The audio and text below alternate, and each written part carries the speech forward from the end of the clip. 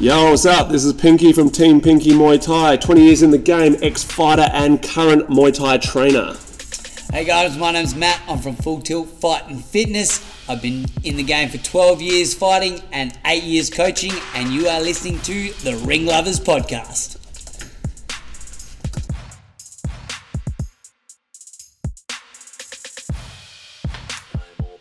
I've got a floods though. You know when the downpours come down? Nah, or a little bit, but I've like rotted them down, and I put like drain cleaner down there and stuff like that. It still just fills up. But when it was raining, it was literally a centimetre out from getting water inside my house. Whoa. Yeah. That's a lot of rain. It's been stupid amounts of rain. Anyway, guys. What's up, everyone? How we doing? Welcome to another episode of Ring Lovers Podcast. That was a very flowy, casual way in. Did you think? I thought that was pretty fucking cool. We're talking about poo going down the drain outside. Poo down the drain. Yeah. No. We're at my place today because that's out. Just in case you wanted to know, that's usually how we record. It's either at my gym or it's at my house because that's where the computers are. And I don't own a computer. Yeah, and that's where microphones are. And Matt's too lazy to pack shit up. I did a podcast with those Night Talk podcast guys a little while ago. Yeah. Just a local podcast around here. They bring everything. They brought lights, camera, fucking sound, a lot. I know we did one with. I did it with the first time I did it with Gorilla. Oh yeah, yep. Same thing, man. Like they brought the computer down, had it set up on my gym, like the laptop, and then the microphone and shit. Yeah, I could do that. We've got a laptop. I'd probably be more inclined to get like an Apple. I just like the way Apple work and shit. That's for this sort of shit. That's what they're for. Yeah, I think it's good. But yes. Anyway, so we are back for another episode. This is our second recording of the week. We've already dropped one because we were late, so this one comes out Monday, which is sick. We're back in the flow of things. Fucking awesome. We spoke mainly about we tried to answer a couple of questions last time, but we messed up and we lost a couple of them. So we sent out the bat signal again to get more questionos. And so yeah, we got some. I've got a fair few inbox ones as well. I've screenshot them, so we're not losing them, kids. We'll keep them forever. Yeah. But yeah, what else been going on? You are jet setting again, so by the time this airs, you would have arrived back from Rebelliano. Yeah. That's right, big card this weekend. Yeah. I like everything Spanish for you today. What's Rebelliano. Rebelliano. You see, this whole conversation we've had since I rocked yeah, I to default, so I always go back to Mexican and Italian. I don't know why. But fucking massive card this weekend. Massive card. That is Saturday. What time does the actual thing start? I don't know. So if you're over there, no. I'm guessing 6 o'clock or something for the main card, and in the morning, isn't there like 1,000 cards? And then one for Roots, I guess. 12 or 1 for Roots. Only one for Roots, I reckon. Yeah, cool. But man, what a card! Yes. What two great cards. Yeah. Are you going over to commentate? I believe I am. I believe I'm doing the Roots commentary. Oh, cool. Yeah. Cool. I'm not good enough for Rebellion. Sire, fuck you. Do you think, I know, so you're obviously, when you're a fighter and shit like that, you go like what I was saying, you went, I wanted to be on a poster, and then I wanted to be a co-main event, and then I wanted to be a main event. Yeah. Do you have those sorts of things now with things outside? No. With commentary, right? So you're just getting involved in commentary. Right, so you're on the Roots thing, like you said, you're joking around, I'm not good enough for the Roots card. But when they chuck you on the Roots card, is that saying now that you've started commentary, you go, oh fuck, wouldn't mind getting on the Roots main card? I have been on Rebellion. And then I got demoted. So, yeah, okay. Yeah. What about the main event and stuff like that? I'm keen. I'm keen to do anything. The thing is for me, bro, I actually don't mind. Yeah. I'm happy to do whatever. I don't mind being that guy or not being that guy. Yeah. Anything. If I get asked to do anything, man, I'm appreciative of it. You know what I mean? Cool. If Sai, I know Sai has Matt Lucas doing commentary, and he's one of the main guys doing commentary in Thailand and shit on the foreign scene. So, man, I'm not at that level, Anyway, so I would like to do it with Matt, because also I know Matt's one who'd keep me on a leash. Depending, like it was like with Sai, if Sai said, throw some bait out there, I'm being a wanker. Yeah. Yeah. But man, I don't mind either way, bro.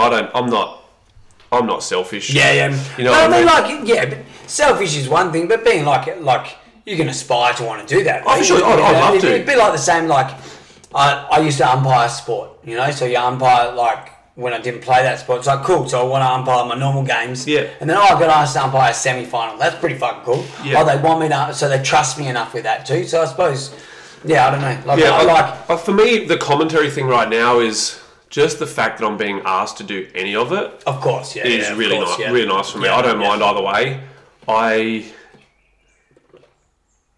guess the reason why I don't mind so much is, man, I actually have a lot of self-confidence. If I get asked to do it, cool. If I don't, there's no... I just would have thought, I'd love to be a staple on Rebellion. As a Rebellion commentator, you know? Yeah. But then does that take away the opportunities of my real job, which is being a trainer? Does that mean... of course. That's kind of where my mind goes with it. It's like, commentary is a secondary thing for me. Yeah. In saying that, if I do on Saturday, then this is 3 in the last 4 weeks. Yeah. So, man, it's like your commentary is like my comedy. You know, like when you're doing it, it's like, oh yeah, fuck yeah, cool, and then you get a roll on, you get good at it, and then you could probably get that opportunity of like getting a heap of opportunities to commentate, and then you're gonna have to probably decide, and be like, oh no, I can't, you know, depending on the show, like that's it. Are they going to put my commentary before putting my fighters on? Yeah, that's right. And I don't want that to be the compromise. Can we get you over? Yeah, that's right. Because the compromise is I ditch commentary any day of the week. Oh yeah, of course, yeah. So, man, if Si wants me to do Rebellion, I'd be fucking stoked. Yeah, killer. If he doesn't, cool, whatever. And how do they work again? Do they have a three-man panel or 2? I think they've gone back to 2, and then maybe like sometimes like a special sit-in, like guest or something. Yeah.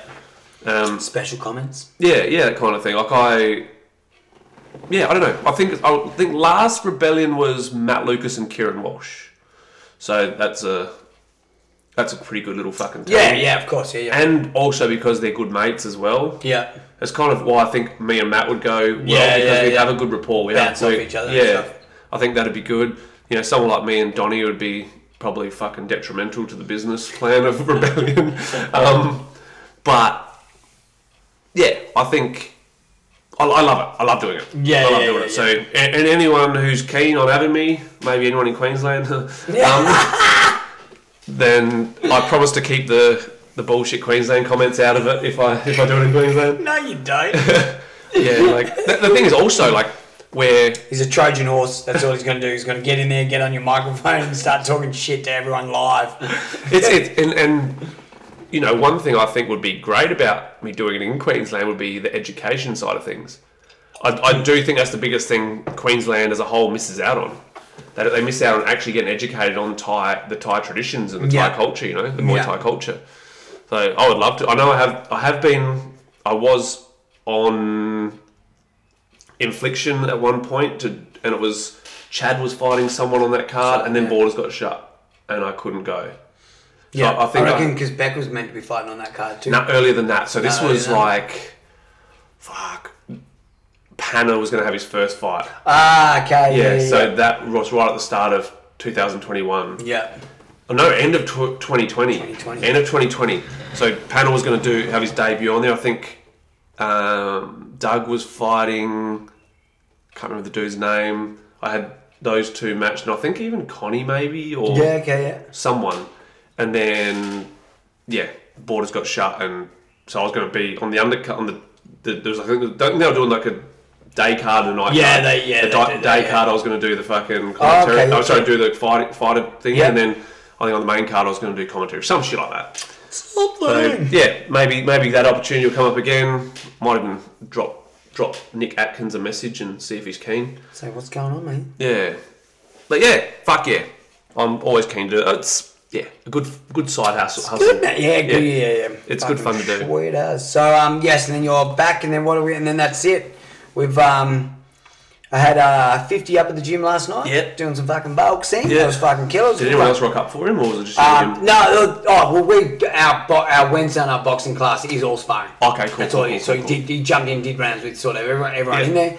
basically what I was saying to him, it was just good for him to just get a look at boxing's movement more than anything else, you know.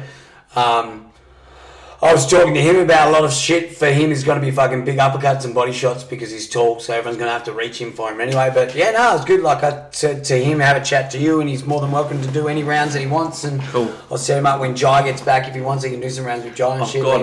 Tonight I've got, do you know Siren? You know my mate who he fought on that, the last amateur boxing show I went to. I went there to watch my mate who used to train with me. Yeah, okay, right. Yeah, he did one of our interclubs and stuff. Yep. He's coming down tonight to do some rounds with him as well. Yeah, sweet.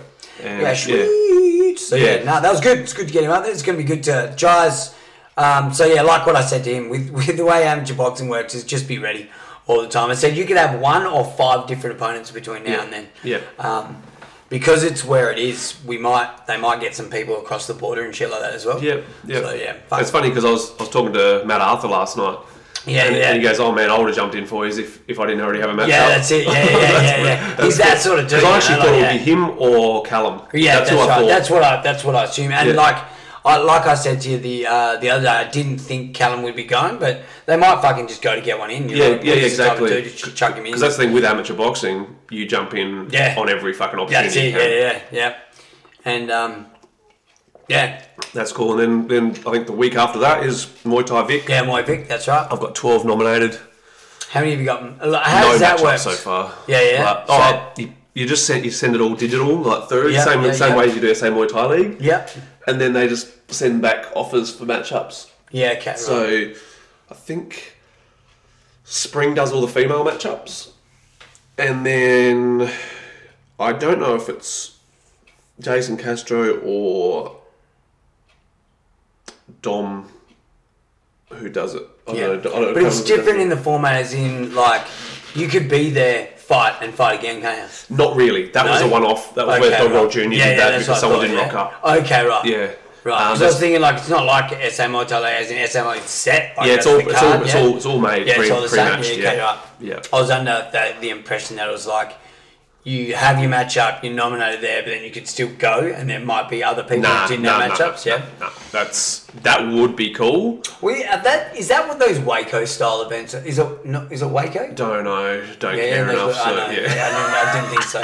But they look like very like on mats, like just out mats, and everyone's because they have those ISCA tournaments in WA, right? Which is the same sort of setup. And that's what I thought. Yeah, and that's it. You can just rock up on the day and you go, I like the idea of having that where you don't because you don't have to count that as shit as a fight, because that's it.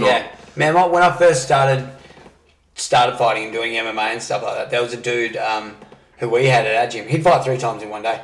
He'd do and they'd make sure that he'd just go, oh well, we'll match it, pretty much like how we do our sparring days. He was like, oh well, Bella's here, she'll go that one and that one and that one. Yeah, we'll chuck him in. And that's what this dude was like. He'd go in and the kid was a duck. I reckon from now on with the sparring days, I don't want to do the matching on the day thing anymore. I think it's better to either get your nominations in. Yeah.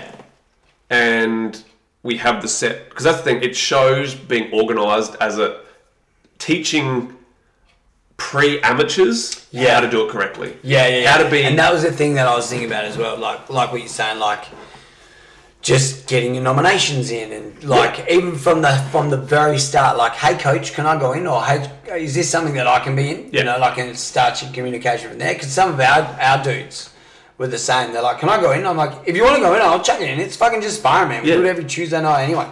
Of course I'll put you in. And then they're like, oh okay. And then one, like what I told you, he goes, oh, can I nominate? And I'm like, well, we've done the nominations, we've closed them, just rock up. Like, come up on the day and we'll try and find you one. Yeah, I think I'm going to cut that out. I do like the idea of just teaching them that, yes, it's a step up from sparring. Whereas, on sparring days, you just rock up and you spar, right? That's it. So let's do a little step up from that. So they actually have to have some commitment to it. I like that. It's almost like that's what that MTA development day is for. Just rocking up, and then that's where you do. You just rock up. So that's a pre-fight thing. That's it. That's a pre-fight. That's a training session. That's right. A little bit out of your comfort zone training session. Then the next step up from that is the interclubs, which is it's just sparring, but it's got an audience. Watching, and it just means you've got to be a little bit more organised, a little bit more prepared. then you go to an amateur fight. I think that next MTA event for the juniors is confirmed. It's at our gym. This next one's at our gym, so that'll be killer. I'm going to have to knock down some walls. I'm actually going to knock down some walls in my gym. You are? Yeah, I'm knocking down more walls. See, when I thought last night that was your sauna, I was like, ooh. I thought you had something. I thought you were very. My thought was, he's going to move all the weights into that section. No. I'm just going to knock down that dividing wall. Yep. That little dividing wall. Yeah, it takes back an extra few metres. It gives you like... You probably gain extra 20, 30 metres even, you know? And then like I'm just moving all the weight stuff out the back. Are you going to put a shelter up like you're saying on your body? Yeah, that's probably what I'll do. Just a fucking veranda, bro. Just enough to stop the rain getting on the stuff that it needs. Just a veranda. That's it. And then... cheap fucking veranda that's fucking... Just got to have a chat to the... We're super... Unlike... And you're not as lucky as I am with your fucking landlord. My landlord is fucking... Got a funny story about that. Oh, my landlord's the bomb, so... Yeah. We're just about to have a negotiating a chat with him, but yeah. So I found out during COVID that I'm subleasing. My landlord doesn't own my place. No shit. And he goes, I can't give you a discount because... He goes, I would give you half price, but I don't own that one. I'm like, since when? I did a lease with you, motherfucker. You never told me. Right. You never told me this was someone else's place. Oh, so you probably go directly to him. So... Then I find out recently, I was like, the owner of your shed died, eh? I'm like, here we go. Now we're going to fucking start having dramas with that, right? Yeah. Last night, these two people walk in the gym, like, hi, I was wondering who's the leaseholder here.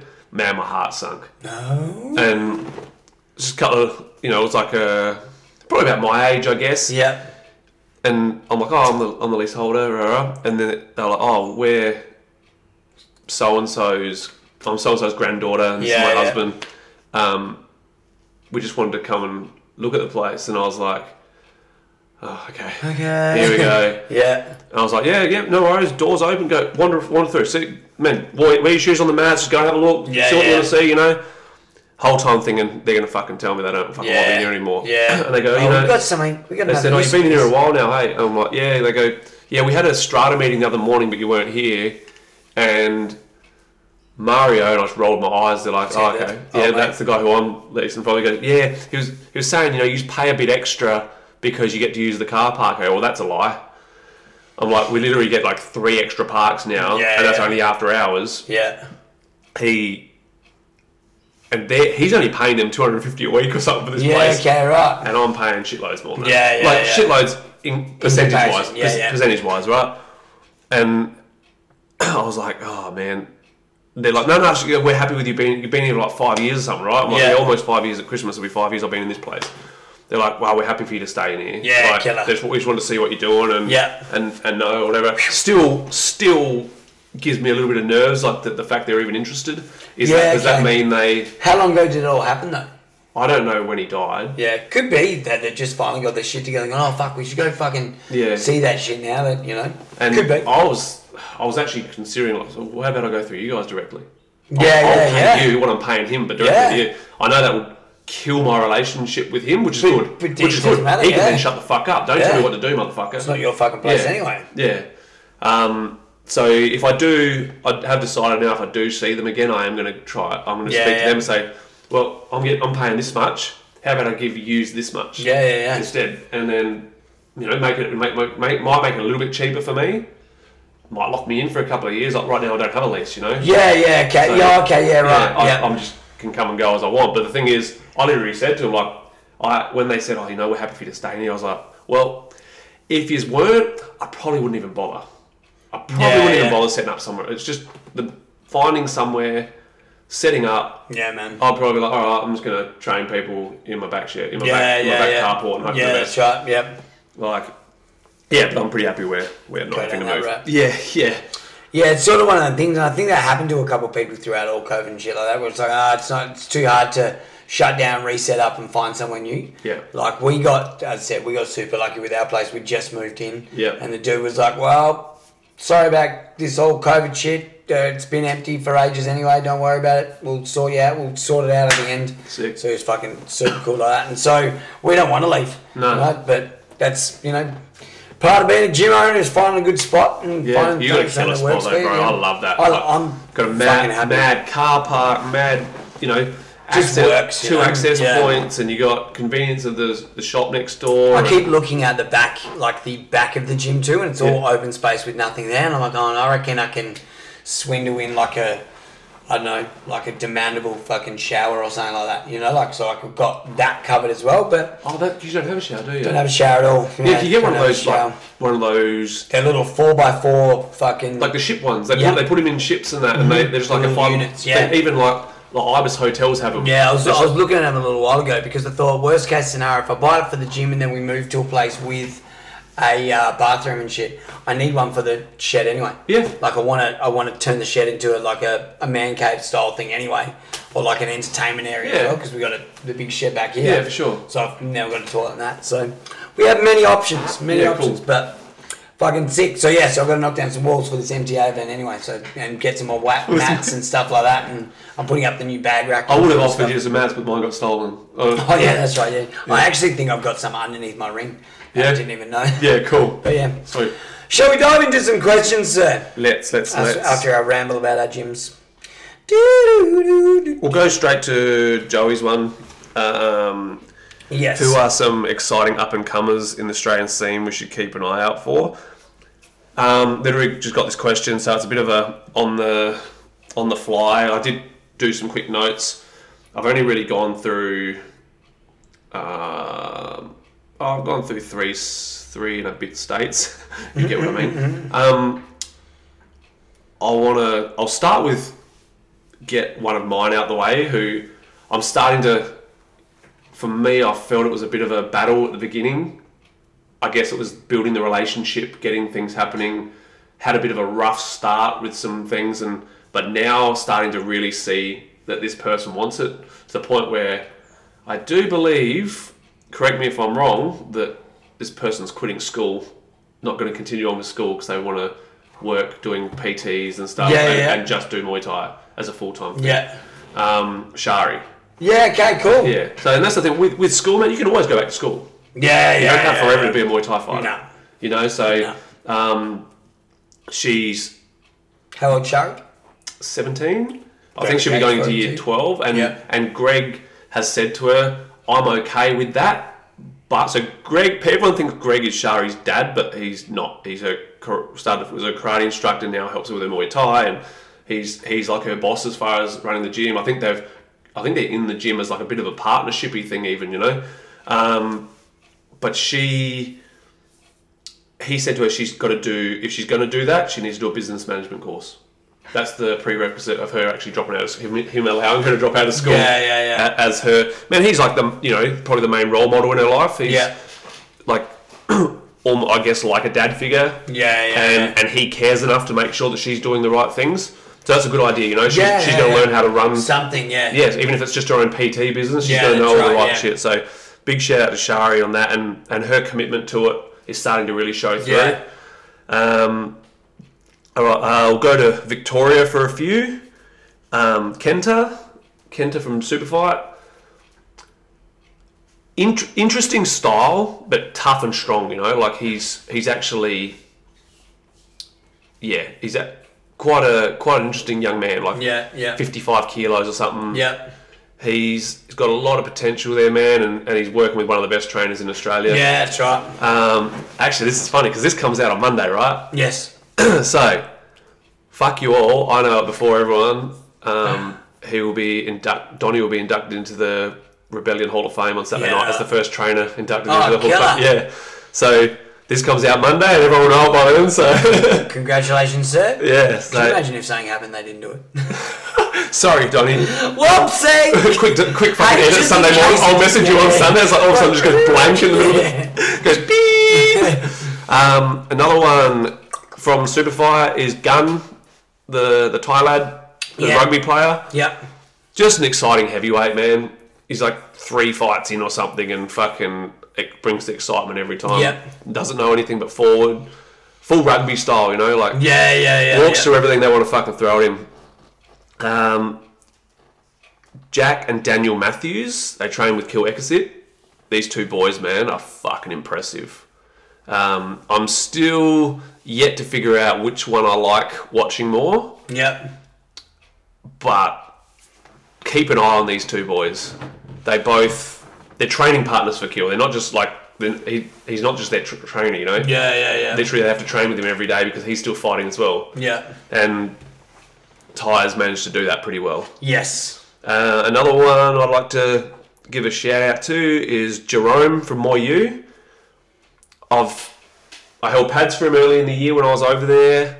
I've seen him fight. I think I've watched all of his fights now. Fuck, I like just southpaw, bro. Yeah, like just a nice left kick and just real nice basic southpaw style.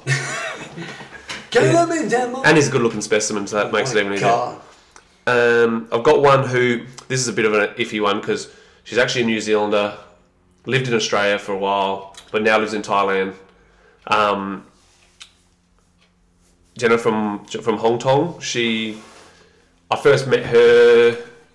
She was in the stables next to us, warming up for Pang when Pang had her first fight. Yeah. Watched her fight in Thailand. She's just racking them up, man. Over there, racking them up. Got a lot of potential. Still young, very young, like 22. Yeah, okay, yeah. So yeah. What do you class as young? Like where is young no longer young? Like if 22 is still young, I would say 23 is still young. I consider young. It's funny because I'll say a number, but it more comes down to how their experience level is at their age. So she's had a fair few fights at 22, so she's like young. Whereas some people I might say young as in they've only just started, sort of thing. Yeah. But I'd suppose with she's age. How old is she? Oh yeah, 22. Yeah, 22. I'd probably say age-wise, if I was going to say young, I'd say a dude 21. Yeah. That's young? Yeah. A female maybe 25. Like that's a good, like, you know, like I was thinking, like, we talk about the starting age. Starting young, I would have. You know what I mean? Starting like, young. When you say young is 12. I would only say young as a starting age if they're like 8 to 12. Yeah. So, like you say, so she's 22 and she, like, the comparison is like my Casey and my Ricky and stuff like that. Yeah. I look at them and them go, like, they're not old, but they're not young. No. You know, like, I also look at them as they're both mums too. So it's like, but I look at that as sometimes can be an advantage for me. For sure. You know, so I think it's just different. I think it's, how old is Ricky?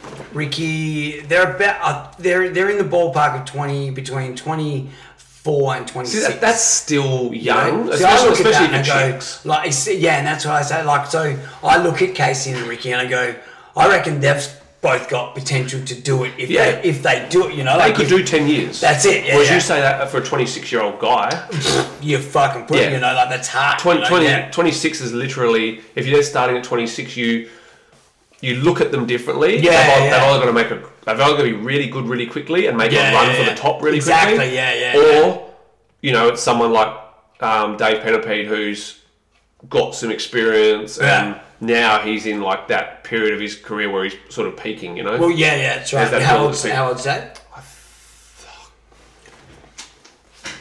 Just under 30, like around 25, 24, 25. Yeah, so mid-20s, I'm fucking shit. Yeah, so he's at the start of that fucking trajectory sort of thing. Whereas of like in the if he was starting now, that would be different. Division yeah. You know, it's like he's not in like he's not 30 and jumping in heavyweights and still getting a fight. You know, got a good couple of years out of that because it's, you know, but I just sort of thought what your young is, and I think young for a female fighter can be 26, 25. I definitely. When they're experienced, the experienced young and the starting young are two totally different things. Yes. If someone's starting young, then they're young. They're a teenager. That's right. Yeah. If they're fighting and they're experienced and they're young, they might be 22 to 25. Yeah. Yeah. So that's probably the main difference. I'll see what you say there. Yes. Speaking of young, Luke DeCerny from Riddlers, half Singaporean, half Italian or something. Good looking specimen. Like, and he's like, I think fucking 17, 18. Like young. Yeah. And good, man. Like really good. He just needs to learn to listen a little bit better. That kind of showed through in his last fight, but listen to instructions or listen in general. Listen to instructions. Listen you can listen and then not actually fucking process it and be like, I know I'm trying, but it's like listen in the corner, I guess. Yeah. Maybe it even comes down to just having 100% faith in your corner. Showing the faith. Like a video game. Yeah. And then Sean Agoma, I do believe his name is, from Riddlers as well. I saw him fight on last Muay Thai Grand Prix, and fuck, this lad is good. Yeah. Like, yeah, just good. yeah, for sure. Don't have much more than that, guys. So, sorry, Joey. That's all you're getting from me. Look them up. You ask for spelling, so if you want to suss them, then yeah, I can send that through to you. We'll go into the questions that are inboxed in a second. Discuss fighters need to put Muay Thai sessions first and strength training second. I think the big difference is strength and conditioning. Like the conditioning bit is one of those things that should be done all the time. Yeah. Do I get my guys doing it? No, because that's their fucking job. Yeah. But for me, my job is to teach them Muay Thai. My job is not to be the all-round guy. Yeah. I'm to teach Muay Thai. I'm there to tell them what they need to be doing. I'm not there to hold their hand. No. Because if you need to hold their hand and force them to do it, then they aren't actively doing it for themselves. Well, if you need them to do that, maybe they need to get a personal trainer. That's exactly right. That's pretty much exactly it. It's like the same. Like it's not my job to teach them that. You've got your nutritionist idea. I think in your protein, you need to get a nutritionist sort your fucking food out and shit. Yeah. Which like the same as like if that's important to your gym, then go get a fucking personal trainer. Yeah. Go do your strength and conditioning somewhere else. Go join F45. Do that twice a week or whatever. See, I would say no to that. Main reason being, I think you need a sport specific. Oh yeah. You know what I'm saying. Yeah. Like, go and do it somewhere else. Yeah. Like, Or go do and it. see Or by all means, do it at the gym, but know, have it taught to you, and have someone who. I have someone coming to my gym, starting to. I spend some time with this guy. Yeah. And he hasn't become part of it all yet with the fighters, but he's going to start doing some kettlebell stuff with them. Oh yeah, okay. And everyone has to own their own kettlebell, and everyone's going to have the task to do. Yeah. You do that in your time. It ain't my fucking problem. They're good little fucking flow jewels kettlebells. Yeah, they are. I like flow stuff. There's literally for your movement and stretching. Yeah. So the main thing, so he was saying with this, the main thing for him is giving them some exercises to do, which is going to prolong their careers. Yeah. The rest of it, that's up to them. If they want to do strength stuff, then they go and do that. It's a longevity. But yeah, my thing is the conditioning thing needs to be continual. It might be twice a week or something. It doesn't have to be overly strenuous. You just do enough. Strength stuff, separate. Yeah, so that strength stuff, man, in the end of the day, you're competing in Muay Thai. So Muay Thai needs to be the thing that you get the best at. Strength stuff, some people can get away with not having any of the strength stuff. Yeah. But is there advantages of it? Yes, there is. 100% there is. Is it the most important thing? No. Conditioning is way more important than the strength stuff. That's it. And then the strength work, knowing when to do it. I'll tell you, what's the name of his podcast? Lockie. Yeah, Lockie. Lockie from Three Lions. He does it. He explains it really well. The Up and Comers podcast. So Lockie Wilkinson, he says it really good, like about when in the day you need to do it. You should do your strength stuff in the morning, and then go do your work done and go to training. Don't have it too close to your other sessions, all that sort of stuff. I don't know all that info, so I don't fucking give it out. It's one of them things too, where it's like you can ask 100 different blokes to get 100 different fucking answers on this whole fucking thing. But also, you don't get a strength coach who doesn't actually know Muay Thai and know how important your Muay Thai training is. Because anyone who isn't actually associated with our sport, they almost want to compete with our sport and go, this is important. This is what's important. You get a lot of egos in any full stop. Yeah. So these guys are like, okay, this is what you need to do. Then you come to your trainer and go, oh, my strength coach said this. If someone said that to me, I say, I don't give a fuck what your strength. Yeah. Like your training, your thing is Muay Thai. That's when you've found the wrong coach. Yes, 100%. That's exactly right. That's when you found exactly the right. wrong one. When they're like you need your coaches to work together. Yeah. It's like if you've got a strength coach, they probably should be communicating with your Muay Thai coach. Yeah. And because I will tell them, my guys need to train with me 5 nights a week. Yeah. And they need to be doing sprints and stuff on a Saturday. Yeah. So this whatever else you've got for them fits in around that. Yeah, exactly. So definitely, you're doing Muay Thai, so Muay Thai comes first.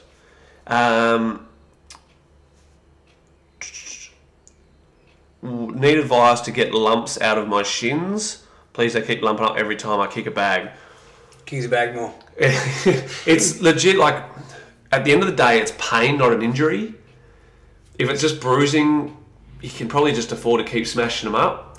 If you can't handle that pain, I get my guys to just put a shin guard on. Yeah. Train with a shin guard on. Yeah. They kick the bag with a shin guard. Yeah, it doesn't make that same cool noise that your foot does when it hits the bag. We laugh at you when you leave. But I've got plenty of guys in my gym that are, you know, my guys rack up fights, so they're pretty much constantly banged up. Yeah. So it's okay, shin guard time. Yeah. You do everything with a shin guard on.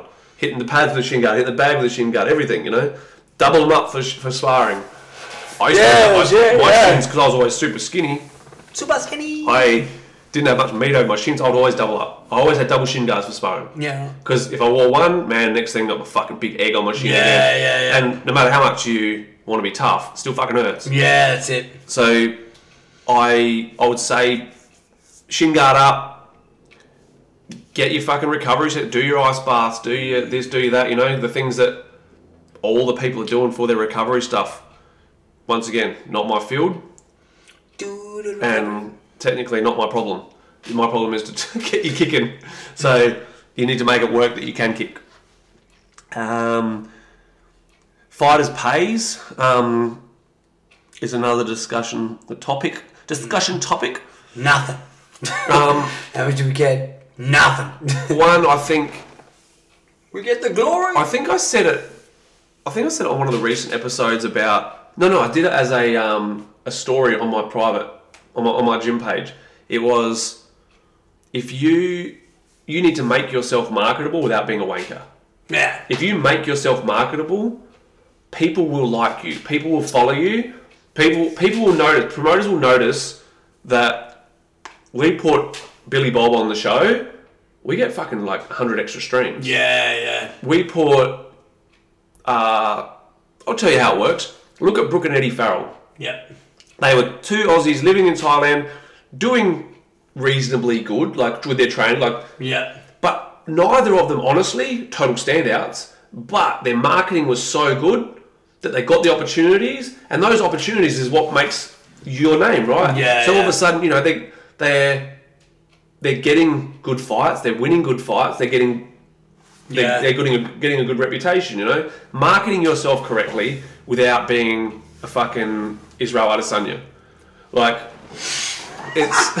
Well, he's the new Conor. To me, he's the new Conor McGregor. Total fucking sellout to fucking sell his name. Yeah. So... I see. Yeah, so you need to make yourself worth money to someone. Yeah. Then you can sit there and go, okay, show them the numbers. Okay, you sold 100 extra more fucking... live streams because I'm on your show. Right, yeah. You charge $35. That's $3,500. How about my pay is now $1,750? That's half of those. You know, like whatever. Yeah. But if you're at that point where you're selling 100 extra, you could probably. That means you're probably selling tickets as well. You'll be getting your base purse. You're probably a $3,000 fighter. And I know in Muay Thai, the minute you start paying this extra money is the minute the wankers become part of it. Like, I think one of the most important things with Muay Thai is, yes, we need to make money from it, but if you're starting Muay Thai to make money, then there's a fair chance that you're not in it for the right reason to start off with. Yeah. Do you love Muay Thai? And Muay Thai is, unlike all these other combat sports, it has history, it's cultured, it's all these other things. It's a totally different sort of combat sport. Yeah, it is. And it's almost like cultish, you know, like it is very much. So you're part of something really special. And the monetary thing's important. You've got to be able to live. Yeah, you look at someone like Chad Collins, he does it full time, you know. You need to be getting paid well enough. Yeah, to be able to do it. There's no reason why you can't be a, you know, Jonathan Ayulu getting $10,000 a fight. Yeah. George Mann, whatever, $15,000 a fight. There's no reason why you can't be that guy. But you've got to be marketable. Yeah. And then you can ask for the money that comes with that. What's a good purse? Man, entry-level pros are like $300 for 3-round fights, right? If you're doing anything reasonably good, you should be getting $1,000 a fight. that's kind of like doing okay. That's a 50 Shades level. Yeah. 50 Shades is like $1,000 fighter, right? You need to then, just because you're fighting and racking them up and doing okay, doesn't mean you're worth any more than that. You then need to fucking show that you're worth more. Yeah. You need to start performing better. You need to start, whether you start knocking everyone out, whether you, whatever way you go with that. Man, you're looking at Muay Thai as an entry level pro, $300 in Australia, probably capping at like 15 grand. Pretty much where you're at. There's some getting more. I know there is, but that's probably a good little fucking to know, and knowing the levels. Like, okay, fuck, George Mann is really fucking good. Yeah. And beautiful IQ, and does real Muay Thai, does all this stuff, you know. He's fought on biggest promotions in the world. He is a world champion. He's getting 15 grand. Okay, what can I do to be a 15 grand fighter? It may come down to just being that little bit more marketable, less skill wise, but more marketable. Yeah. Do you have a gimmick? Do you have something that you're known for? That you know. Yeah, it's at the end of the day, you're a showman, and you're in a fucking shit paid job. So either terribly paid job. And so you either go along with that and take your small amounts of pay and love what you do, or whinge about it and try and find another way to make money and leave Muay Thai. That's right. That's pretty much where it comes down to. And we're back. Yeah. Sorry, had to take piss. I actually cut out the bit of you saying, "Hey, bro, can you pause it? I need to take a piss," so nobody knew that you were taking a piss. Now I'm hydrated, kids. You take a piss. I've been hydrating. See what I try and do. Trying to look after my skin. Try and make this a level of professionalism. All right. Anyway, Kat, what's next? Bridie, thank you for your service. So actually, one of the guys I mentioned earlier, Gun, is to chuck well or not to chuck well before your fight. So chuck well means wank in Thai. It actually translates to flying a kite because the action is like sliding up and down the string. Fuck! I have never flown a kite like a wank. I'll tell you that right. Feeding out the string, you know. I mean, I have to feed it out about 1.5 foot. So I don't. Maybe that's my problem. I don't feed it out at all. It's like I try and find it. Throw some pepper on it when it sneezes. So for me, man, sex. I'm going through a bit of a stage in my life where I'm a little bit kind of anti-wank. Full stop. There's not a lot of positives in it. So I would say more bring it down to sex, right? Yeah. Sex night before a fight, not a problem. This whole old school way of thinking of you need to abstain, it is absolutely a fucking joke because your body will, your testosterone levels will peak. Literally, like if you come, your body chases that testosterone level again. Yeah. So you actually peak and then you come back down and plateau. Yeah, right. So if you stay ages without doing it, you're literally gonna just plateau. You'll start getting grumpy and shit. But you don't want to be angry when you fight, right? Yeah. You want to be calm enough, but you want to have how'd you describe before we got started about the? Oh yeah, what the fuck it's say? You're way too comfortable. I'm all good now because you've come. Yeah. It's almost like the cigarette sleep time, you know. Yeah, that's right. Yeah. I have made the mistake of both wanking and having sex day of a fight, and not a good idea. He did them one after the other. He was tired. It's too much. I just did it in the change rooms at the fight show. But yeah, so it's definitely not day of, but night before, not a problem.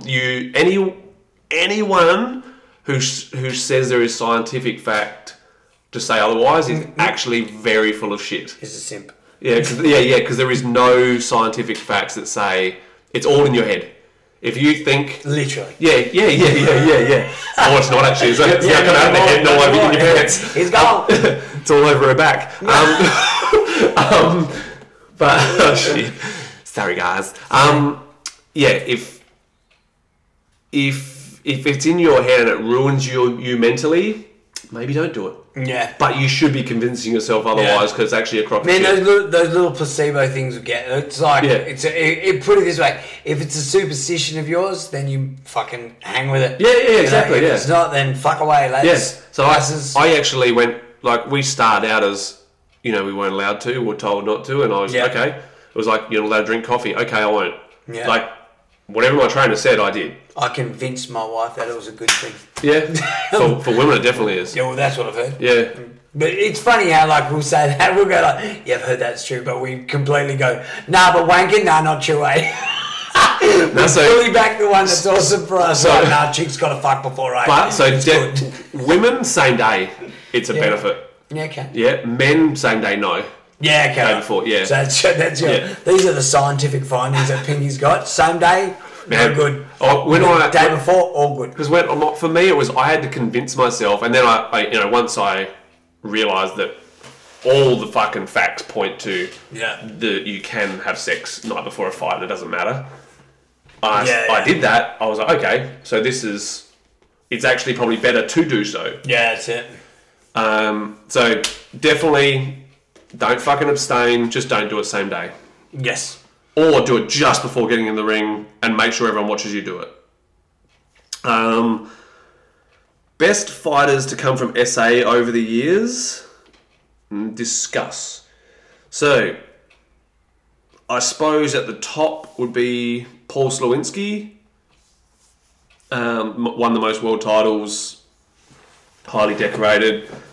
Went to K1, and I didn't really keep track of where he went after that. Like with the K1 thing, I know because then he came back and started fighting on like Knees of Fury and that towards the end of his career.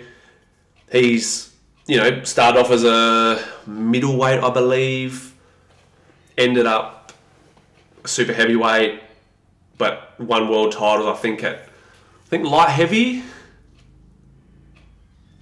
Junior cruiser or whatever, like junior cruiser and then cruiserweight and then heavyweight, I believe. Or maybe it was just light heavy. Actually, no, I don't think I think he won the Australian title at light heavy. Then I think it might have been 83, 86, 95 world titles and then super heavy. Yeah, okay, right. So, yeah, one of the best ever. Kim Johnson, very well decorated. Different sort of style, that moving around, very, it was making it hard for the opponent by dancing around and scoring, one of the best.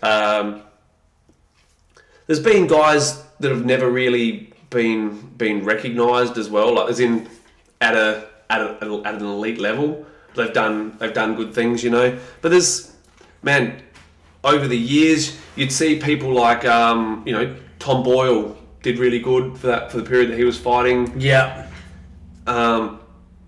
Anita, who used to fight out of Flinders, she fought in Thailand. Then she had a knee injury, or I think it was she hurt her knee, and then I think I hurt her neck or something. Yeah. Okay. Yeah. She did really good. Laura Bowman.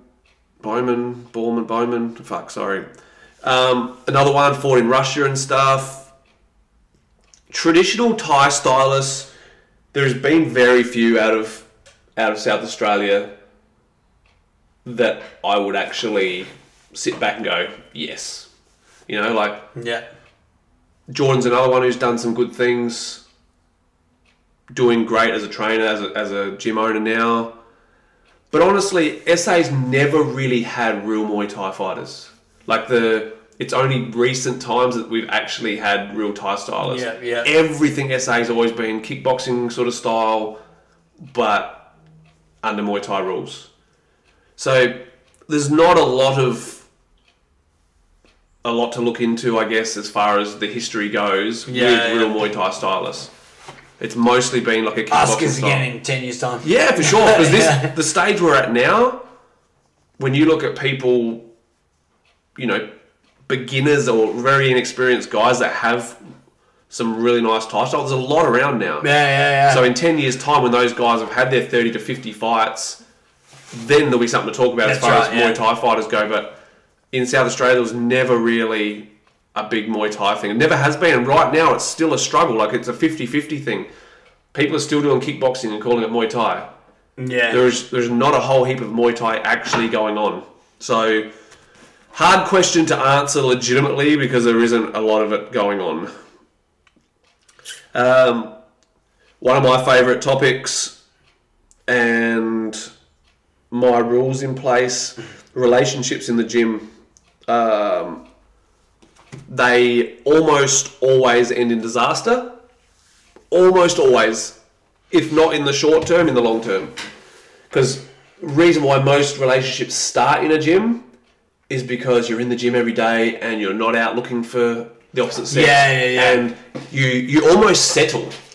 Like someone who you would not normally go for, you find them more attractive because you're not surrounded by anything better. Yeah, but do you think that they're... I think, like, on the flip side to that, you find them more attractive because they're doing something that you enjoy doing as well. Yeah, for sure. I think that can... 100%. Not mask, you know, like, if they're... It gives them extra points that they wouldn't normally get. That's right, yeah. 100%. As opposed, because here's the flip side too, like, there's nothing... What I find funny is, like, you'll meet, like, two people in the gym, meeting each other in the gym, I think is easier to deal with, as in, like, with those two people. What's hard is when you get a guy or a girl who's good at what they're like. It always usually bows down to whoever's better. The other one who's not as good getting upset that the other one's better 100%. and gets more attention. 100%. But also someone who's like, let's say if Beck wasn't in the gym at all, we got together outside of the gym, and then I bring her in. Yep. Bad move. Can go bad. Can. You know, I think that's. But also there, you've already got the starting relationships in the gym, and it being okay. Often just flicks a green light on to start fucking in the gym. You know, like, and the most important thing with two people meeting in the gym is be fucking upfront about it. Just recently, I've had the fucking drama of it coming out that two people left my gym because they were fucking behind my back. Yeah, okay, yeah. And the thing is, these people, the deal is in my gym, you don't fuck people in my gym. Yeah. If you work for me, if you are one of my fighters, you do not look for your roots in the fucking gym. Yeah. Relationships happen. Yes. That's where you need to be a fucking adult and not... Because I actually questioned these guys almost fucking 2 years ago or something about it. And they're like, no, never do that. No way. When it was actually happening. Yeah. So if you're a fucking adult, you come and speak to your trainer and say, look, nothing's happened, but I'm actually really into this person. Then I could sit back and go, that's on you. You fuck this up, that's on you. Yeah. Know that I'm fucking gunning for you. You now need to show me that you're committed to this fucking thing. That's right, yeah. Because if you're not, if it's only just a convenience thing because you can't get any pussy elsewhere, then you end up being my fucking soccer ball. Yeah, I'll boot the fuck out of you. Yeah. That's where maturity comes in, and actually fucking talking about it. Yeah. Not fucking hiding behind closed doors for 2 years, quitting the gym, and then going, okay, it's a thing. Yeah. Like 2 years down the track. I've always looked at it like from even like before I owned a gym. Like even when I was in like when Beck and I were in a like we started at the gym and stuff like that, right? But I was always like, oh, this is my fucking gym. I'm never leaving this gym. You know what I mean? And then it's like, so now putting pussy before the fucking gym. As I got on and started owning the gym, I now see like, oh fuck, please don't, like, I like them here. If you fuck that up, they leave or you leave. But that's exactly right. I'm right. going to lose like one or two people. And the thing is, me, as a business owner, I look and go, don't do that. You're going to fuck up my numbers. That's exactly right. And the thing is, we see it from the outside. Yeah, I can see if two people are fucking compatible. Yeah, if they came to me and spoke to me about it, I would go, yay or nay. Yeah. I won't do that because I'm not I know what you're saying. Like, I can see it as well, but like, I sort of look and go, I'll let adults be an adult, and I'll let you make a fucking. See, for my business and I wouldn't. And the thing is, I totally see what you're saying. And if they came to me and said, like, I really like this person, I would see. All right, I know this person's a desperado. Yeah, but I suppose the other thing too is you're looking at all that, like, you're looking at this as a somebody who is your fighter or your worker. Yeah, for sure. Yeah. If there's two people else, you don't give a shit. Two people training in the gym. Yeah. Whatever. Yeah. It's almost like that's cool. Yeah, like, I had. So I had. Like, ain't that cute? Like, look at them. They came. Yeah. I had one girl training with me, and then I wonder if they listen. And then they start. She started banging this dude, and then he came along to training. Now he's training with the fighters, and I'm cool with that. Yeah. If they fucking come to blows, what's going to happen? Yeah. Now it's different. They started that thing. You know what I mean? Like that was. Yeah. And it was it wasn't my fucking thing to say anything. No, because, yeah, at the start, when it was establishing, it was not in your in your wheelhouse sort of thing. Yeah. If basically what I'm trying to, well, not what I'm trying to do for you as well, not for you, but show that yours is a fighter and an employee. Yeah, for sure. Not like a more like. People should never find love in the gym at Muay Thai. No, not at all. So not at all. That's not what at I'm all. saying. And it's if these two people who have left, when I pulled them up, if they'd actually, if I hadn't had to pull them up on it, if they'd actually said, oh, you know, like so and so messaged me, and I would have actually with these two people. Because I used to really like them. Now I think they're both fucking wankers. Well, disrespectful pieces of shit. Yeah. So if they'd actually, if one of them, namely the one who was fucking my fighter and working for me, if he'd actually come to me and said, man, I like so-and-so, I probably would have gone, man, I could actually see... Yeah, that might work. Because I know she's not a slut, and I know you're not a dude who just fucking roots around. Yeah. So I probably would have said, okay, well then it's on you. Make it work. Yeah, you know that's what I right. mean? Yeah. Don't fuck it up. But instead, it was someone dobbed them in because he'd seen them interstate together. And then I questioned him about, no, we're just mates. There's no way I'd ever do that. There's no. Okay, so you just fucking lied blatantly to my face. Yeah. And the whole last 2 years, I've known 90% that they were seeing each other. Yeah. And then it comes out. You know, like that's disrespectful. Relationships are going to happen and you never know where you're going to find love. You've also got to know if you are in that relationship in the gym, you're probably not suited to partner with each other at all. Don't train together. For the simple fact of one's a male and one's a female, yes, so power is different in general. And one is, the ego kicks in. Yep, that's where right. someone gets butt hurt that someone's and... I can tell you straight off from my own experience, Beck and I did this all the fucking time. We'd train together, we'd be like, let's train together tonight. Fucking worst decision ever. Yeah, avoid each other. And then we'd fucking argue the whole way home. You know what I mean? And then that night, you know, like our awesome thing that we love doing singly has now turned into this, you ruin my fucking training session, or you fucking made me feel like a dick in front of those people, or blah, blah, blah. You know, it's like, just avoid it. Yeah, like, exactly. Go partner with that person over there. Exactly. And like, have a training partner. Don't train together. On purpose. The dude needs to fucking lose the ego and let someone else control their fucking misses in the gym. Someone else needs to... Some other dude's going to be telling their missus what to do. Yeah, that's it. Yeah. You do it. The minute you do that, especially this... Get offended, people. In this day and age, where every woman thinks they're a fucking man... When a dude tells them, fuck you, I'm not fucking listening to you, you know, that shit kicks in. Yeah. That's the first thing that happens with a woman these days. The man is... You're mansplaining. Yeah. He's not the trainer right now. Yeah. Like, I had early days with my missus. Yeah. When I would tell her something and she'd fucking answer me back. Don't fucking answer me back. I'm not your husband right now. Yeah, that's right. I'm your fucking trainer. Yeah. You fucking listen. Yeah. And if... The same goes for any training partners in the gym. If they're telling you something you're doing wrong... There's no fucking ego, motherfucker. It's drop your ego, do what the training partner's telling you to do. Do what you ask, yeah. Yeah. That's the most important bit, is being mature enough to be able to deal with having that other person in the gym. That's right, yeah. Yep. Yeah. Rant over. Can't go an episode without one, let's be honest. True. Alright, in traditional Thai stadium scoring, if the first 2 rounds are always scored 10-10 regardless, what is the point of them? Why not just do 3-round fights and start from the get-go? Main reason being the first 2 rounds... Okay, so first 2 rounds are 10-10. Better way of putting it is, you come out of into the start of the 3rd round, you come out with a blank slate. It's a better way of putting it, because they don't lock off the rounds. But the important thing about those 2 first rounds is, in the stadiums, is creating odds for the betting. Yeah. So, 5-round Muay Thai has gambling. It's a thing. The 5-round stadium Muay Thai has gambling. So you need to spend those first 2 rounds showing that you're probably going to be the winner. so that you can set up some odds, you know. Yeah.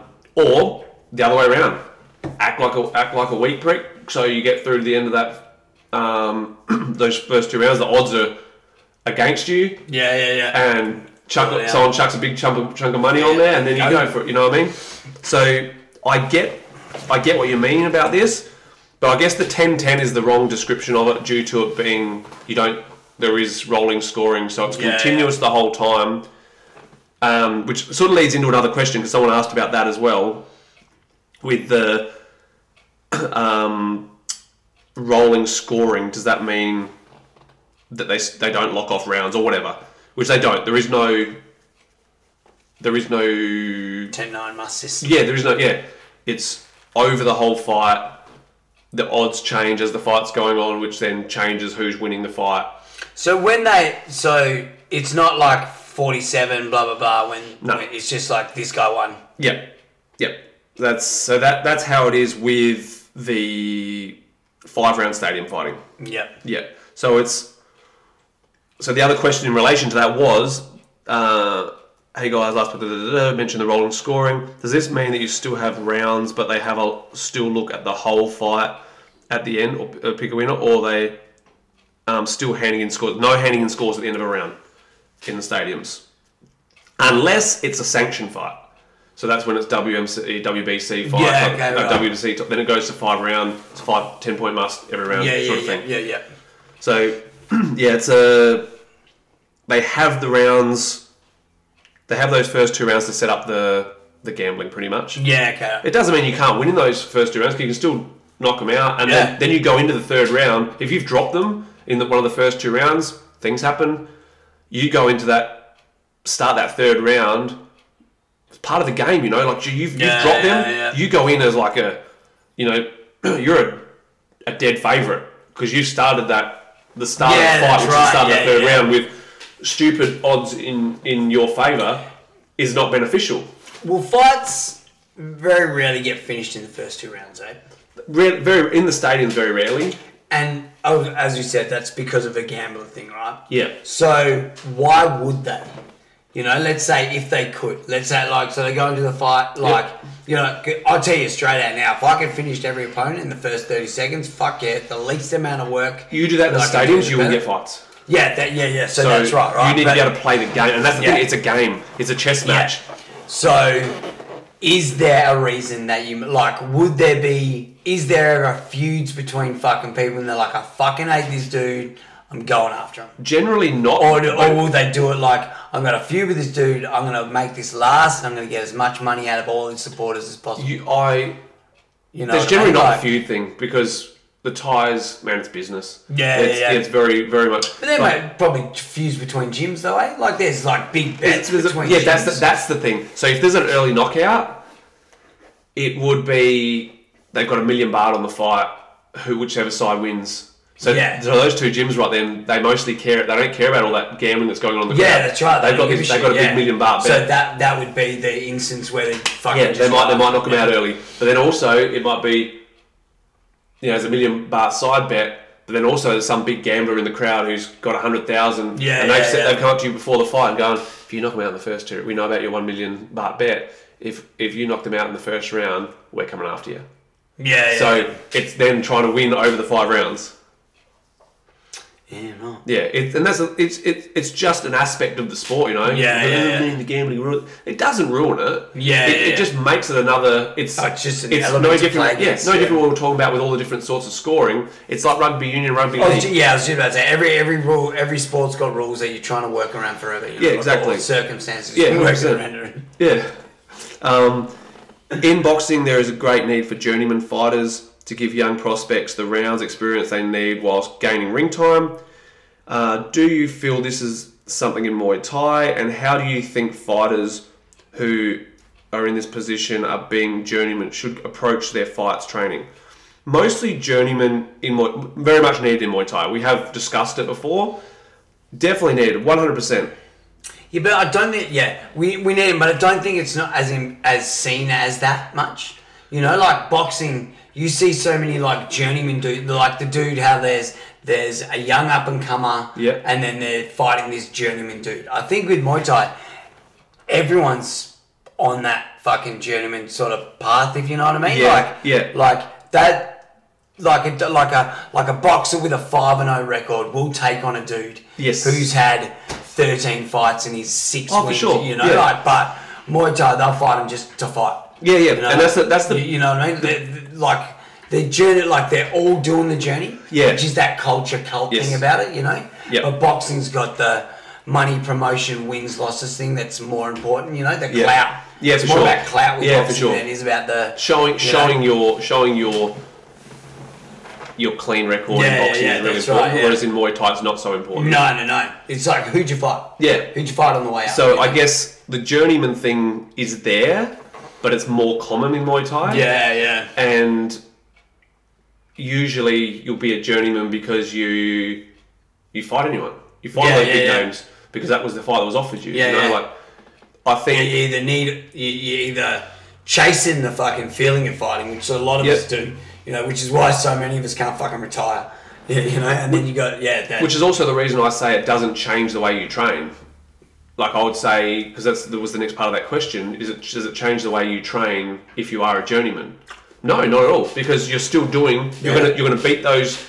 You know, you're beating the B class guys, but you're losing to the A class guys. Yeah. You're still, you know, you're trying to be the best in that B class. Yeah, that's it. Yeah. And you're trying to win every now and then against those A class guys. And then when you do, like that's when you get your little fucking losers. Yeah, you know? and maybe look at why your losses. You're losing to those A class guys. Is it because you're doing something stupid? Is it because you're not doing enough? Is it make those changes, adjust your training to get better to be able to, what am I doing to lose every time to the A class guys? I beat every B class guy, I lose every A class guy.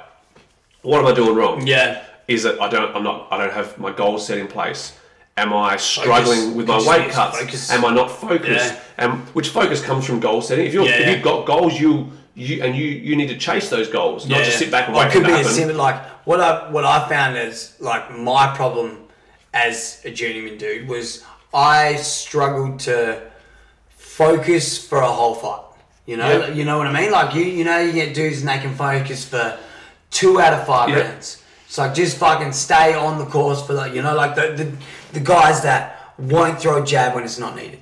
You know, like then sort of like that sort of focus. I find that guy. It comes down to having the right trainer.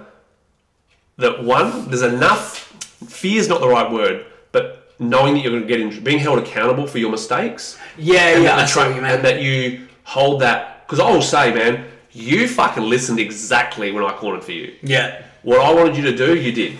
Oh man. And maybe because of our relationship and your respect for me, you were willing to not risk getting in trouble. Yeah, you know what I mean? Like that fight against Jai Bree, perfect example. Yeah. You went out there, man, you made a mistake. That's right, And then it was like, okay, now we need to fucking do it right. Back from that, and it worked. Like, except for the rip-off decision, but you came back on and you listened to what you were being told. What I need to do. You didn't have a choice not to focus. Yeah, true. Because every time, probably one of the few fucking times I did. Because but also every time you lost that focus, you were picked up on it. Yeah, that's right. Yeah, true. Back to that left leg. Yeah, back to that switch kick. Yeah. So it comes. That's where coaches. This is where new coaches coming in and jumping in and thinking they can teach Muay Thai. Man, it's funny because now that you mentioned that, I've already started to do that stuff as a coach without him, cool. like just shit. And that should be thinking about Jai and Casey and that's the thing with you because you're doing the right things as a coach. Yeah, you're going to continue doing those right things. You're going to. Yeah, that's right. Yeah. You want the best for them, and you don't even have to think about it because it's just there. Yeah, that's right. Because you've done the experience. You've got the experience as a coach to know, as a cornerman, as a coach, as whatever, to know that's what you say. You know. For sure. So, there you go. Journeymans are important, and everyone should be considering themselves a journeyman in Muay Thai. Yeah. Just trying to be the best you can be. It's a thing. Yeah, it's a thing. Be the best you can be, and don't just settle on being average. Yeah. Be the best you can be, and whatever happens, happens. First techniques you teach when teaching the clinch. First thing I teach personally is to go palm to palm grip behind the head, not using your thumbs because it's not a penis, it's an arm. You're wearing gloves. You're wearing gloves normally. How to lock on in a save me position, which is what I call it. That's your go-to. Is that palm to palm where you can't, they don't break off from you. You're latched on tight. Yeah. You can stay there and score, and you're not dangerous. That's the first thing I teach them, because I'd rather them get there and just be throwing the knees trying to score than be standing half-assed in that nowhere land and getting kneed. Getting kneed up the centre, you know? Teach them to be nice and close. Have a little, like I say, man, you can't be scared to touch toe bars. Mm-hmm. Like, you've got to be dick to dick, palm to palm, and in close, so you're safe. Yeah, that's right. Teach them a safe spot, and then you can start getting the other stuff. What do you reckon with people when they first start, why is it, do you think, that they love to think that getting away is safer? You know what I mean? Like when you're holding on to someone's head, or like around, like when you've got them out in your tie palm and whatever, and then you've got your, like, obviously now, being done it for so long, my instant thought is like, I'm getting as close as you as I fucking can, because I know you can't knee me when you're in close, like, what do you reckon it is about it that makes us think that getting away? I think it's just that flight thing. It's like, oh my dick. It's the most uncomfortable position to be in, is probably in the clinch. Yeah, in a fight situation, it's the most unnatural position. Yeah, that's right. And so you're leaning back to sort of get out of that. It's that flight not fight sort of thing, I guess. That's probably the main thing I would probably say. Why that kicks in? It's like, oh my god, I don't want to be here. I have to be here. Yeah. Trying to run away, trying to run and turn and shit like that. Learning your range, learning how long you are. Basically, how every MMA fighter looks in the clinch. Pretty much. It's I definitely. That's my one and only dig on MMA fighters. I'll fucking jump you on that one. My other thing, I would probably say is what not to do is like. Lifting your knee up sort of sideways across yourself to protect yourself on the way in. You're literally looking to get swept. You're getting sideways. You're swept, or you're also looking at fucking kneeing your partner in the wanger. And that's the side. Yeah, that's what's going to happen. From you being scared, you're going to hurt them. Yeah. I had that the other last Wednesday when I was doing clinch. It was like I had two dudes and I sounded like I was mad, and I wasn't. I was fucking freaking out. I'm like, you guys are going to need each other. I'm like, stop. Just stop. I yelled at them, but it was I had to, or else I'm going like, you're not going home and fucking with a dick still attached. Exactly. The other one would be teaching them. Oh man, I think it just slipped my mind. We just had a knee across. Yeah, that one. Give them with the thighs, maybe. No, so that I teach them not to knee with the knee, like so they're not injuring the person. The other one, is the entry. Like everyone, you watch anyone who starts clinching, scooping their arms low, and it's like they're fighting their arms low, to go under their arms. No, it should be trajectory from your head to their head. Is where you should be reaching out to them. But everyone does this bit where they scoop their hands, like if anyone can see my fucking action I'm doing. It's like an underhook. Yeah, it's like you're trying to go up the centre with both hands at the same time. You're open, just get your head elbowed in. Like you're washing your face with water. Fucking hell, mate. Pull yourself together. So nice. Pull yourself together, mate. Next one. If you fight on a promotion that you know judges a certain way, do you think you have the right to complain about the result you don't like, or just suck it up? E.g., a promotion that favours work rate kickboxing style over traditional Muay Thai. I reckon we had this a similar style. We had a similar. It's like, how do you deal with it? Do you fight spaz? Do you fight your? I say you don't have the opportunity to argue. Yeah, you're fighting on that show. You've taken that ticket. Yeah, just do what you're doing and know that they're not going to score the way that Muay Thai scores. So just let it be, I think everything like these sorts of questions that we get, like, all boiled down to your personal feeling of does the win mean that much? Yeah. Like, does the W of winning the way they want you to win that much? Does it matter that much to your coach? Does it matter that much to your ego? Or does doing it the way that you've been taught the right way around whether they think it's the right way or not, judging wise, Like, that's what you're playing with in your head. Yeah. Because we all want to fucking win. Yeah, There's no sure. one here who's going, oh man, and like, you're going to fight the way you've been taught to fight. Yes. So if you're doing the right thing of like doing the way your coach tells you to do it anyway, and you're fighting the way you're taught to fight, then when you get to those shows, Yes. understand that you're probably battling uphill. Yep. So Knock them out. you just go. That's it. Like, well, that's pretty much it. It's like, well, how do I beat them if you know, like the kickboxing way? Well, then beat them without any be undeniable. Yes, beat them your way undeniably. Yeah. You know, like So they're a kickboxing style. Yeah. But you've kicked the fuck out of them like a Thai boxer or fight. Do that or fight then. Yeah. Win by winning. Like by doing the right thing. And the trainer can't crack the shit. You've made the decision to fight on that show, man. Like, I love fighting on Murray's shows. I love being on his shows. Yeah. But I know that we're going in a disadvantage scoring-wise. That's right, yeah. So that's okay. We go there and do what we do. That's right. And man, as I say a million times, fuck you win. I'm happy to be doing the right thing and us get, you know, whatever result we get from it. We get a win, great. If we don't, great. You know, whatever. This is a really good topic. Good health practitioners do exist, but they are few and far between. If you don't have the recommendation of people you trust, how do you filter through the bullshit? It's a tricky one to answer. I guess you need to. Man, everyone's on social media now. Yeah. Look at results, I guess, but not just results of no ones. If you're in Muay Thai and you're wanting to be a Muay Thai fighter and you're wanting the results, is this person working with Muay Thai fighters, and who are they working with? Yeah. Are they working with? Are they, you know, say the nutritionist for one championship's biggest names, or are they? Are they working with these people? And this person makes weight every time. And this person, that's your only option, really, unless they're recommended to you by someone who you know and trust. Because everyone, the thing is, you're always going to get the recommendation from the guy who's sponsored. Look at the guy who's paying. That's right. Yeah, that's right. Yeah. Look at the guy who's paying and using that person. Yeah. Another guy's like, oh, I've got this dude who I fucking see. It's like, oh yeah, how much is it? Oh, he just comes to see. Yeah. Like, I'm sponsored by Massage Life. Yeah.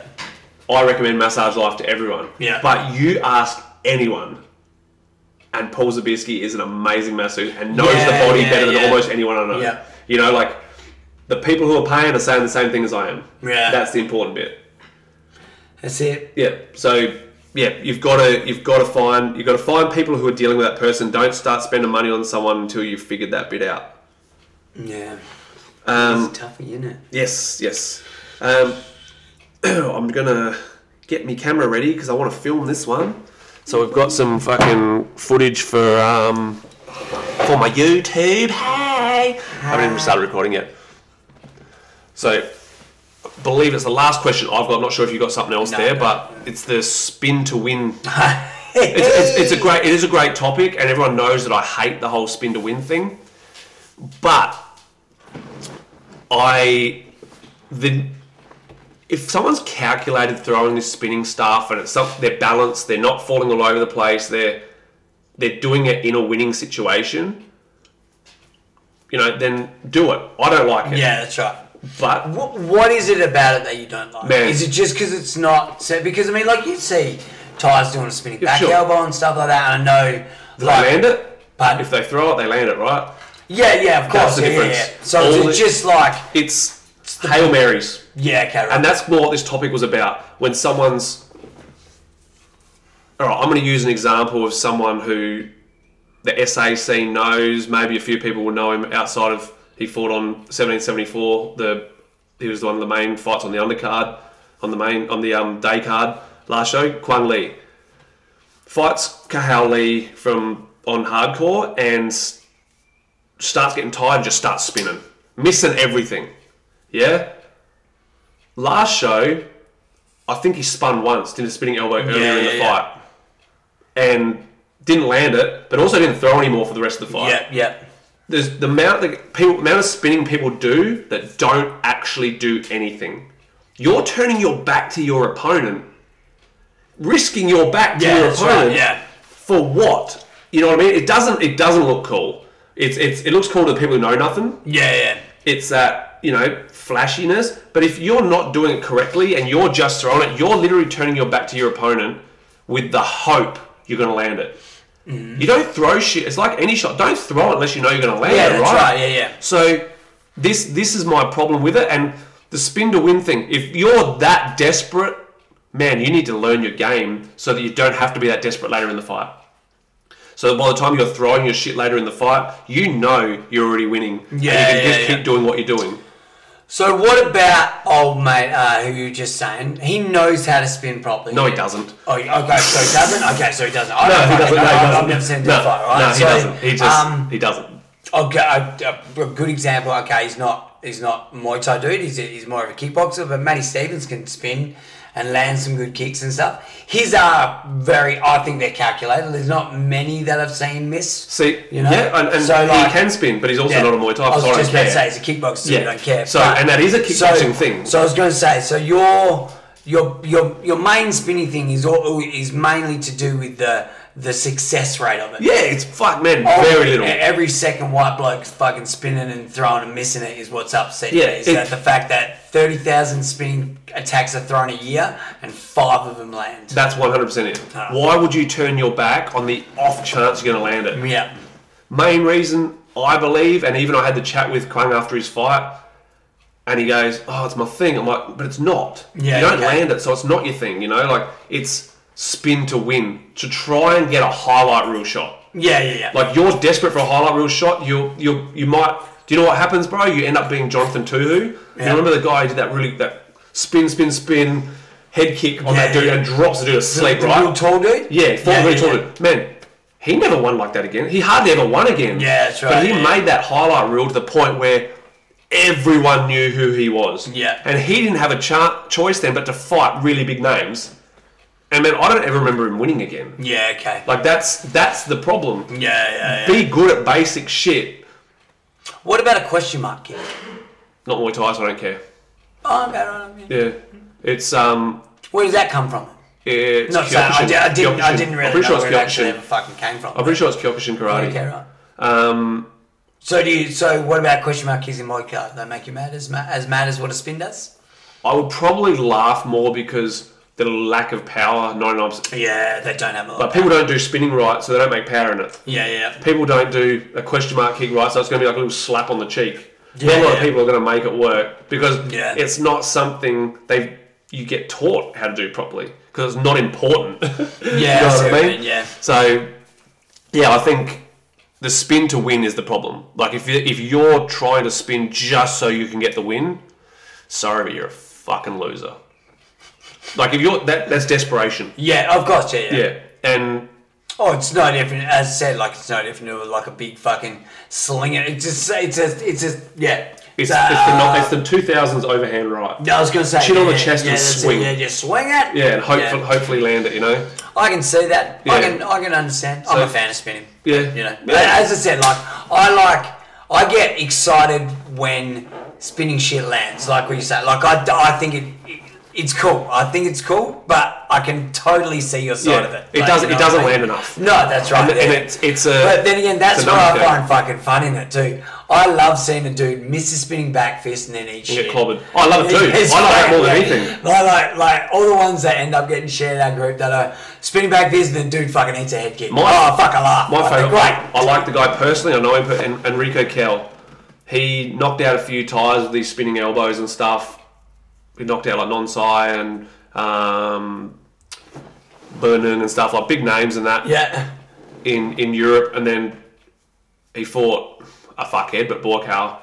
He does this spinning elbow, misses, and just gets clobbered up with an elbow. Like Borkau swings back a little bit, comes out, boom, drops him, and it's like Enrico Kell spun so much. His fight name was the Tornado. Yeah, right. Like it's stupid, It's I suppose blender. Another one of them that I've seen work once, and I mean once. I don't know what the proper name for it is, but the Rolling Thunder. That work. So the person who started that, who's his name?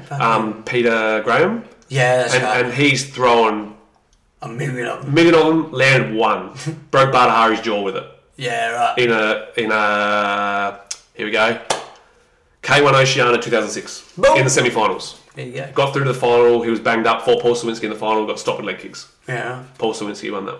Yeah. No, sorry. First round. So I was in the quarters.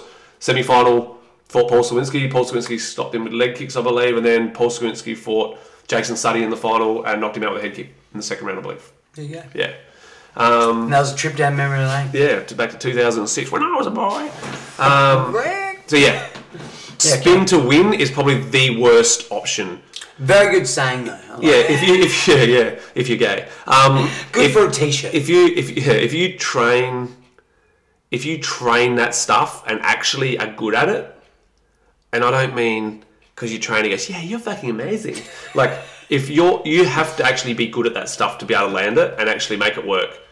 It's usually about 4 years, 5 years in Taekwondo minimum. You know, like to do, you know, like all them spinning and kicks. And then all these guys in doing Muay Thai and doing it in their first fights and shit. You know, like you know what I mean, like and thinking they're going to land just to do it. Oh boy. Remind me not to be there. Remind me to be filming it. Buying you a fucking first row ticket, mate. Sit right here, watch no, this. let me be in your corner so I can slap you. I'll be like, hey, here it comes. Yeah, so I look over at me like, Okay. It's time is now. But yeah, don't spin to win, people. Don't spin to win. It's not a good idea. Yeah, it gives not me a AIDS. good idea. Yeah. That was our last question, wasn't it? Peace. We'll just fucking do it. Yeah, cool. So that was our last question. Yeah, it was. Yeah. Yeah, cool. Yeah. So there will be a fucking little snippet of our podcast online. Yeah, soon. I'll put that up on YouTube. It'll come out Monday as well. Yeah, is that what you're going to do? Yeah. I was going to say, I'll put check it out and do as a preview. I could do that. What's coming on this week? Okay, yeah, I can do that. All right, I'll do that. That's what we could do, eh? Yeah. I reckon. Yeah, do one question. Do it, do it however you like. But that works. We should discuss that. It could be like a leak on this week's episode. Yeah. Ba-da-da. Yeah, cool. It's like a fucking recap from Home and Away. Oh boy. Last week on Home and Away. How's that, Neighbours? Fucking they stopped Neighbours, then like 2 weeks later they're like, we're revamping Neighbours. No. Yeah, they're doing a fucking remake of it, I think. Wow. Anyway. On that note, everybody needs good neighbours. Oh boy. Right? Just like everyone needs a spin to win. Yeah, everyone needs neighbours and a spin to win. On that note, I think that's it, isn't it? Yeah. We are done and dusted for today. This will be out. It is Monday today, so I hope you have a fantastic week. It's not Monday today, but it's Monday when you are. See what I did there? Fucking legend. All right, cunts. You guys have been fucking awesome. Thank you again for your awesome bunch of questions. Enjoy your week, and we will be back in a week. You certainly will. Peace. Bye.